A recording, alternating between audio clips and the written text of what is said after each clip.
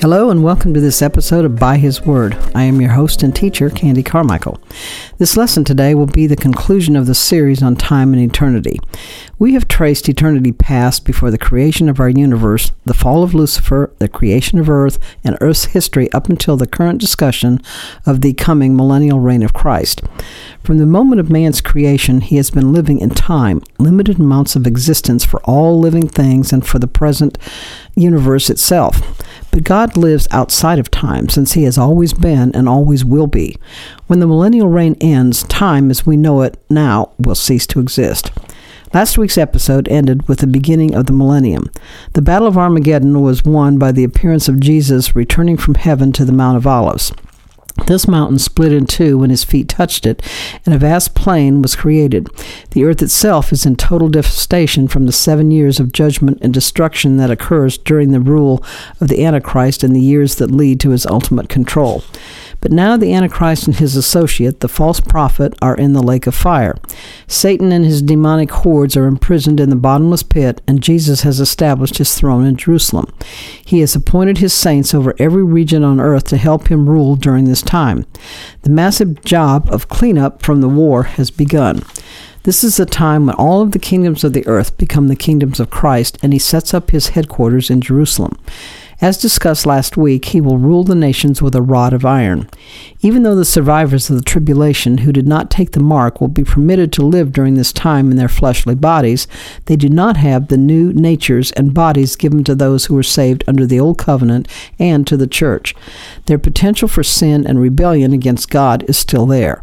Since the devil is no longer present during this time, no one can say, "The devil made me do it." David, the son of Jesse, was a shepherd who became famous for his psalms and for slaying Goliath, the giant of the Philistines. He eventually became the second king of Israel after being anointed by the prophet Samuel when David was just a teenager. David united the kingdoms of Judah and Israel and became king over all of Israel. He ruled for a total of 40 years.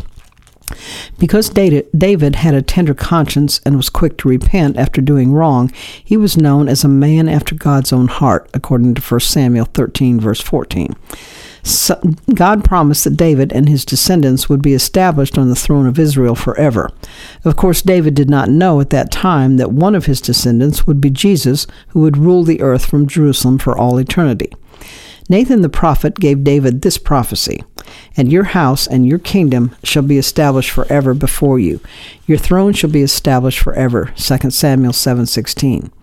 Jeremiah prophesies the future tribulation period. "Ask now and see whether a man is ever in labor with child. So why do I see every man with his hands on his loins like a woman in labor, and all faces turn pale? Alas, for that day is great, so that none is like it, and it is the time of Jacob's trouble, but he shall be saved out of it. For it shall come to pass in that day, says the Lord of hosts, that I will break his yoke from your neck and will burst your bonds. Foreigners shall no more enslave them, but they shall serve the Lord their God and David their king, whom I will raise up for them." Jeremiah 30, verses 6 to 9. Obviously, David will be resurrected during the time of the millennium to reign with Christ in Jerusalem. All of the remnant of Israel that was saved out of the tribulation now recognize Jesus as the Messiah and David as the king who was established forever. The prophet Ezekiel further proclaims this, "I will establish one shepherd over them, and he shall feed them, my servant David. He shall feed them and be their shepherd. And I, the Lord, will be their God, and my servant David, a prince among them. I, the Lord, have spoken." Ezekiel 34, 23 and 24. "Then they shall dwell in the land that I have given to Jacob my servant, where your father dwelt, and they shall dwell there, they and their children's children forever, and my servant David shall be their prince forever." Ezekiel 37, 25. Jesus will be the overall king over the entire earth, but David will rule with Christ in Jerusalem. Because Jesus was born of the lineage of David through his mother Mary, he had the right to the throne of David, which God established. Now Gabriel gave Mary this message, Behold, you shall conceive in your womb and bring forth a son, and you shall call his name Jesus. He will be great and will be called the Son of the Highest, and the Lord God will give him the throne of his father David. And he will reign over the house of Jacob forever, and of his kingdom there will be no end. Luke 1:31-33. One of the main reasons the Jews at the time of Jesus rejected him is that they wanted Jesus to be the king then and free them from the domination of the Romans. But the time for Jesus to reign on earth would not be for a very long time. His mission was to establish an invisible kingdom that was spiritual and yet would eventually develop into an earthly kingdom where he would reign supreme as the ruler and his saints would rule with him over various regions. This time had finally arrived with the advent of the millennium. The Jewish people had suffered great loss during the tribulation, as foretold by the prophet Zechariah. And it shall come to pass in all the land, says the Lord, that 2/3 in it shall be cut off and die, but 1/3 shall be left in it. I will bring the 1/3 through the fire, and will refine them as silver is refined, and test them as gold is tested. They will call on my name, and I will answer them. I will say, this is my people, and each one will say, the Lord is my God. Zechariah 14:8-9. The rallying cry of the Palestinian people today, as they cry against the Jews, is, from the river to the sea, Palestine shall be free. In their minds, the land between the Jordan River and the Mediterranean Sea, which is the current state of Israel, is to be conquered and given to them. What they do not realize is that God himself has outlined the borders of his promise of land to Abraham by designating another river as the eastern border. This river is the Euphrates River, which runs through the nation of Iraq, Genesis 15:18. An even more detailed description of the boundaries is found in Numbers 34:1-13. During the millennium, the land originally promised to Abraham by God will stretch from the Nile River in Egypt to the Euphrates River in Iraq. From north to south, the land that is now Iraq and Syria will belong to Israel, as well as all of Jordan and Lebanon and the northeast corner of Egypt. As mentioned earlier, the ancient feasts of the Lord will be reestablished, and the nations will be required to observe them. During this 1,000-year reign, the earth will be repopulated with hundreds of millions of people who will be living in fleshly bodies. They will experience the same things that people experience now: sickness, accidents, pain, and a fleshly, carnal nature prone to sin. Even though Jesus himself is ruling on the earth and saints with glorified bodies like Jesus are also ruling, there will be the tendency to succumb to the fleshly nature. This will be stopped before any harm comes to others or to the environment, since Jesus rules with a rod of iron. Isaiah describes the coming millennial kingdom in this way: But be glad and rejoice forever in what I create. For behold, I create Jerusalem as a rejoicing, and her people a joy. I will rejoice in Jerusalem and joy in my people. The voice of weeping shall be no longer heard in her, nor the voice of crying. No more shall an infant from there live but a few days, nor an old man who has not fulfilled his days. For the child shall die 100 years old, but the sinner, being 100 years old, shall be accursed. They shall build houses and inhabit them. They shall plant vineyards and eat their fruit. They shall not build and another inhabit. They shall not plant and another eat.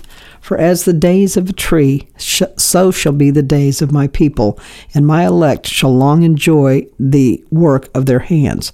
They shall not labor in vain, nor bring forth children or trouble, for they shall be the descendants of the blessed of the Lord, and their offspring with them. It shall come to pass that before they call, I will answer, and while they are yet speaking, I will hear. The wolf and the lamb will feed together, and the lion shall eat straw like the ox, and the dust shall be the serpent's food. They shall not hurt nor destroy in all my holy mountain, says the Lord. Isaiah 65:18-25. For the first time in her history, Israel will be dwelling safely in her land with no enemies to attack her. There will be no global scorn from the nations, no quarrels over land, no pagan idols that try to draw her away from God. The fear of man and the shame of being Jewish has been forever removed. Now Israel and the Jewish people are exalted among the nations, and the Jews finally realize that Jesus really was their promised Messiah. The removal of Satan and his hordes has resulted in great peace, even though human nature among the survivors of the tribulation and their descendants is still dominant. Worship of the Lord is mandatory, but not all hearts will be in voluntary compliance. The peace even extends to the animal kingdom. Animals that would be natural enemies to other animals or to humans will not harm anyone. They will lie down together and even allow themselves to be approached by humans. It would appear from these passages that miscarriages and early infant deaths will be eliminated, at least among the Jewish people. An interesting phrase is the statement that a sinner being 100 years old during this time will be accursed. It is not known whether a person living in this age or to this age without accepting the Lord and being genuinely converted will be allowed to live, or if he will suffer some type of illness or infirmity. Isaiah gives a further description of this golden age of man's history. The wolf also will dwell with the lamb, and the leopard shall lie down with the young goat. The calf and the young lion and the fatling together, and a little child shall lead them. The cow and the bear will graze. Their young ones shall lie down together, and the lion shall eat straw like the ox. The nursing child shall play by the cobra's hole, and the weaned child shall put his hand in the viper's den. They shall not hurt nor destroy in all my holy mountain, for the earth shall be full of the knowledge of the Lord as the waters cover the sea. Isaiah 11:6-9. During no other time in history will it be easier to know the Lord and to be safe for eternity than during the millennium. Not only is Jesus himself living and reigning on earth, but billions of born-again believers with glorified bodies and natures will give testimony to the great benefits of being servants of the Lord. At any time, there will be unhindered opportunity to be saved. There will be no devil or demons, no false religious ideologies. There will be no excuse for not becoming an enthusiastic believer in Jesus Christ. But at the end of the millennium, the final test of genuine conversion will begin with the last battle the earth will ever have. Up until this time, there has been complete peace and a global knowledge of Jesus Christ. Those who profess to have been saved during this time have never experienced the temptations and harassment of Satan and his demons that everyone else in the years of man has on the earth. So God will test those professing believers to see if their loyalty and change of heart is genuine. Now when the 1,000 years have expired, Satan will be released from his prison. He will go out to deceive the nations which are in the four corners of the earth, Gog and Magog, to gather them together to battle, whose number is as the sand of the sea. They went up on the breadth of the earth and surrounded the camp of the saints and the beloved city. And fire came down from God out of heaven and devoured them. The devil who deceived them was cast into the lake of fire and brimstone, where the beast and the false prophet are, and they will be tormented day and night forever and ever. Revelation 20:7-10. While in the bottomless pit, chained and falling end over end for 1,000 years, Satan had no concept of time. The pit is most likely dark and perhaps narrow and jagged, causing pain as he crashes into the sides of it. Suddenly the pit opens and he is pulled to the surface of the earth where his chain is removed. Satan knows prophecy better than anyone on earth, and he knows his time is short before he is doomed forever in hell. The only revenge he can get on God is to destroy as many people as possible before that happens.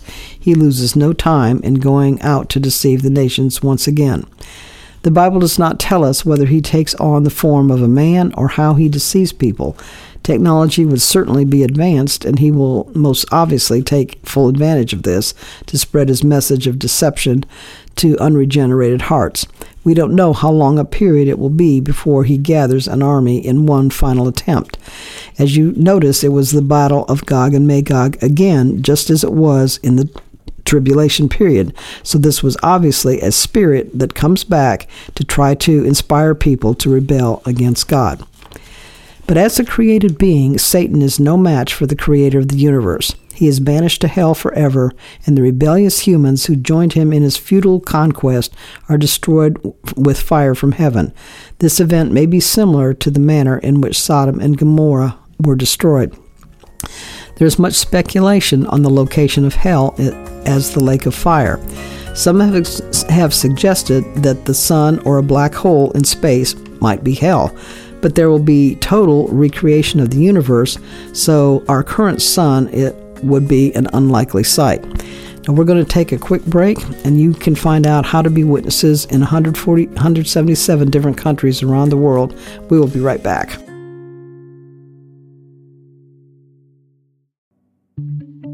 We hope you are enjoying today's show. We believe that God has given us a voice to impact communities and regions all over the world.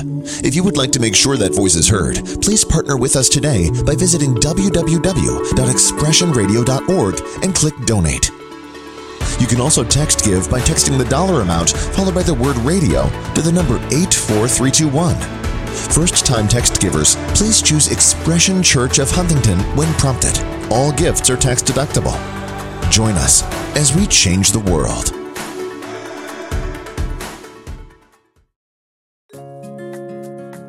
Welcome back. We have been discussing the possible location of hell. A more likely explanation, and one that would seem to be supported by science, is that hell is in the center of the earth.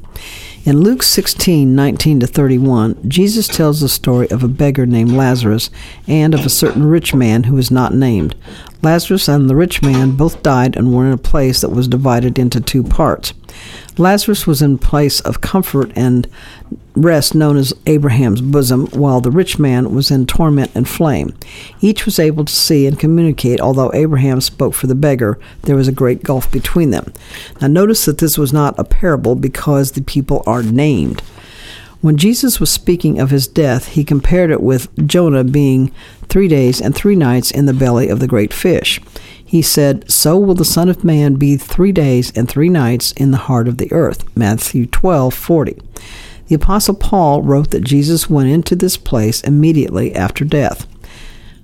Therefore, he says, when he ascended on high, he led captivity captive and gave gifts to men. Now this, he ascended, what does it mean but that he also first descended into the lower parts of the earth? Ephesians 4:8-9. It is thought by most Bible scholars that at this time Jesus brought paradise, part of what was known as Sheol or Abraham's bosom, into what is now heaven, and then left hell in the center of the earth. That is a discussion for another time, but we know that paradise is now a part of heaven. The Apostle John, when he wrote the book of Revelation, saw the martyrs slain during the tribulation under the altar in heaven, according to Revelation 6:9. One of the strongest verses to support all of this is found in Ephesians 2:9-10.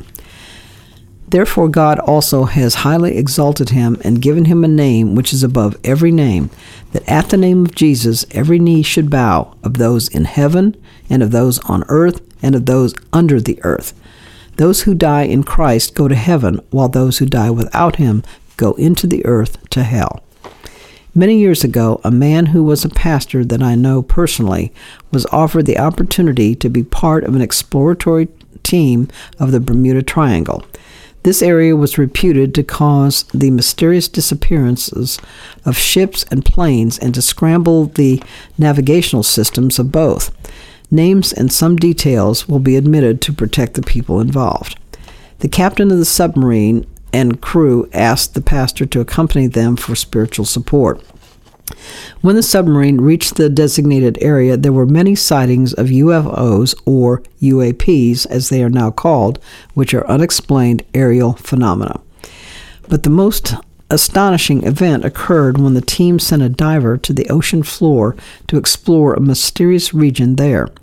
After a short time, the diver yanked on the rope that was the signal that he wanted to return to the surface immediately.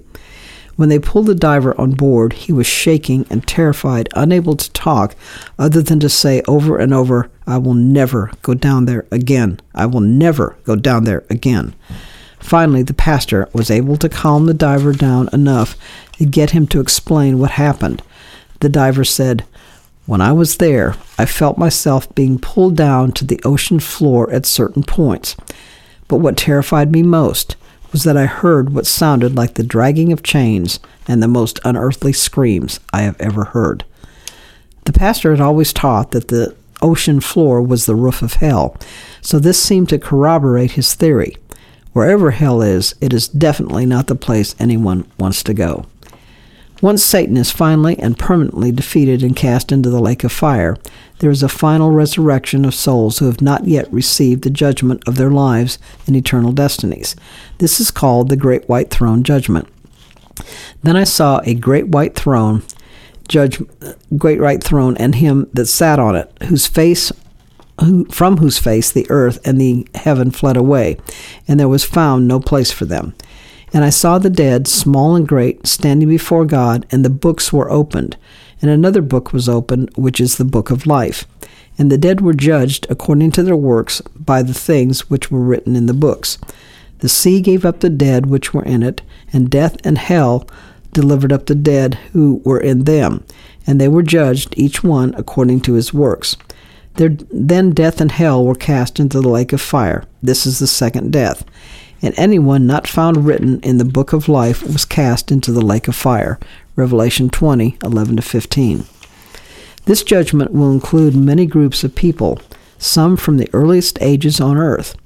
All of the unrighteous dead, from the time of Cain, the first murderer, throughout the years until the end of the millennium, are included. Those who died before Christ and who rejected the judges and the prophets, those who rejected Jesus throughout the church age or in the tribulation, and those who were not genuinely converted during the millennium will all be at this judgment. Notice that it says the books will be opened. Each person who has ever lived on earth has a record of all of his deeds on earth, his words and actions, his motives and thoughts. The person himself is the one who produces this evidence by which he will be judged, so there can be no dispute as to the accuracy of the evidence. God will be able to replay every moment of the individual's life in an instant to either justify him or condemn him to an eternal hell. There will be no witnesses, no lawyers, and no plea bargains. The person's own life determines his destiny. God is a God of integrity and justice. Even the condemned will be forced to see his fairness in their judgment. No one will be able to say that they were treated unfairly after being presented with every detail of his or her life. Those who have been in hell up until this time are suddenly pulled from there into a great judgment hall. They go from darkness and pain into light and a temporary reprieve from their torment. Most of the ones there will know why they were in hell, but some will probably try to negotiate with God as to why they should not return.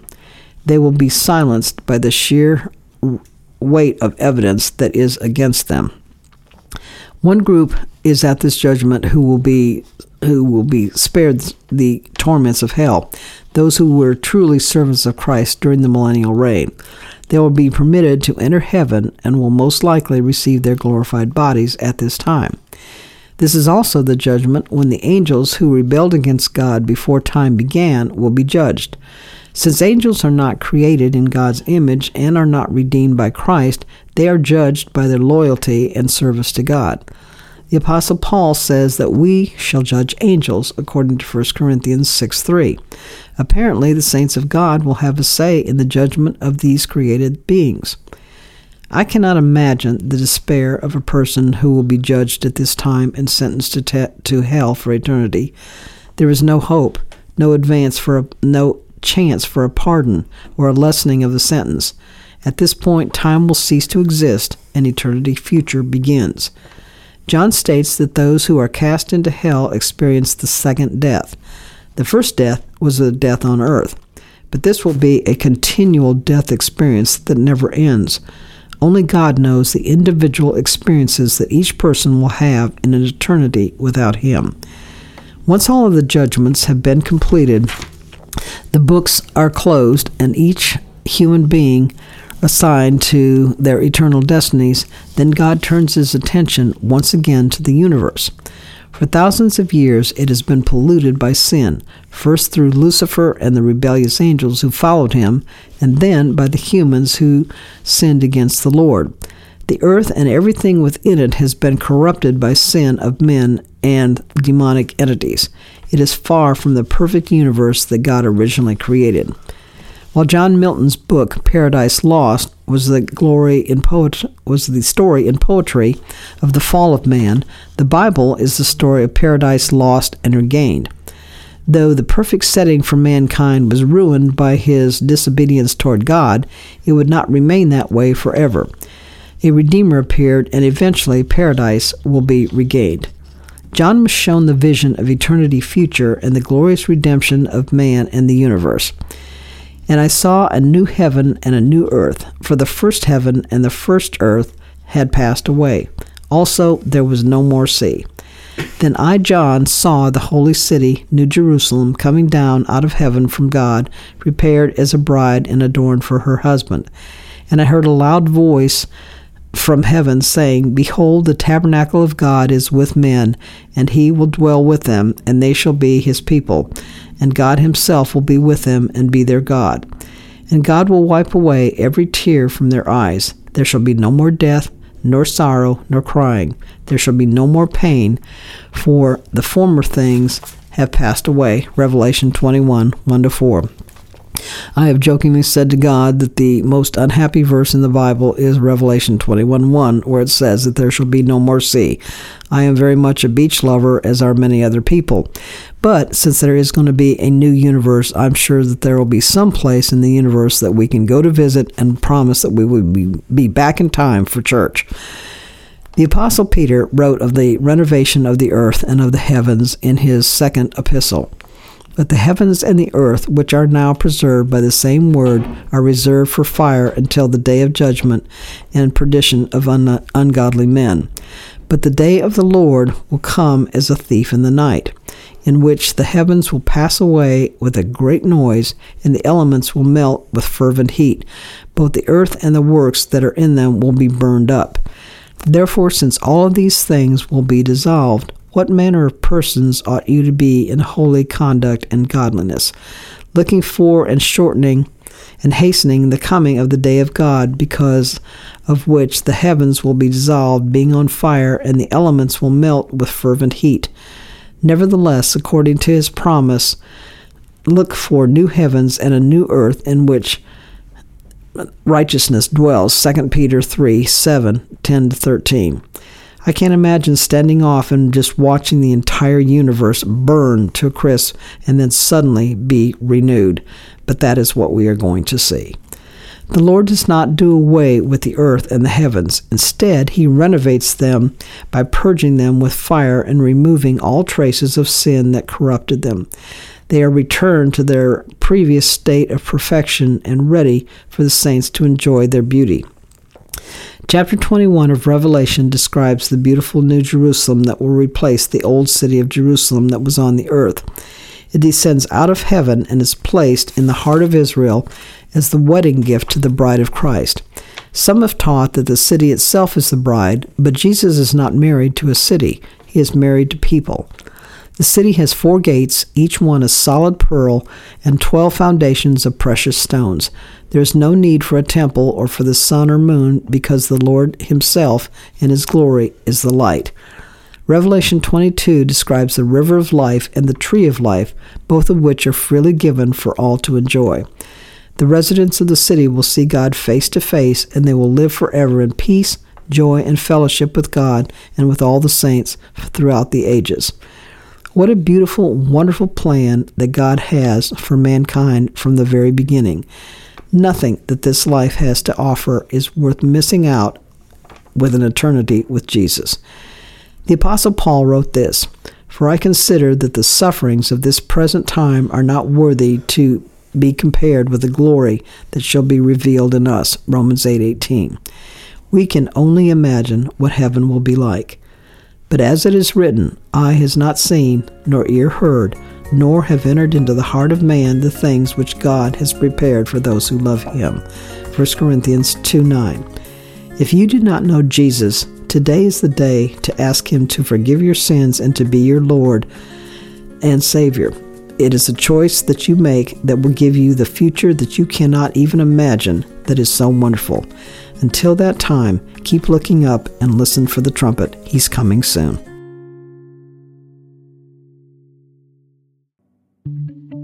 We hope you are enjoying today's show. We believe that God has given us a voice to impact communities and regions all over the world.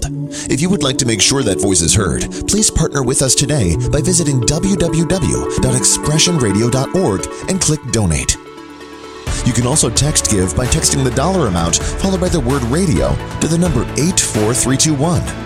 First-time text givers, please choose Expression Church of Huntington when prompted. All gifts are tax deductible. Join us as we change the world.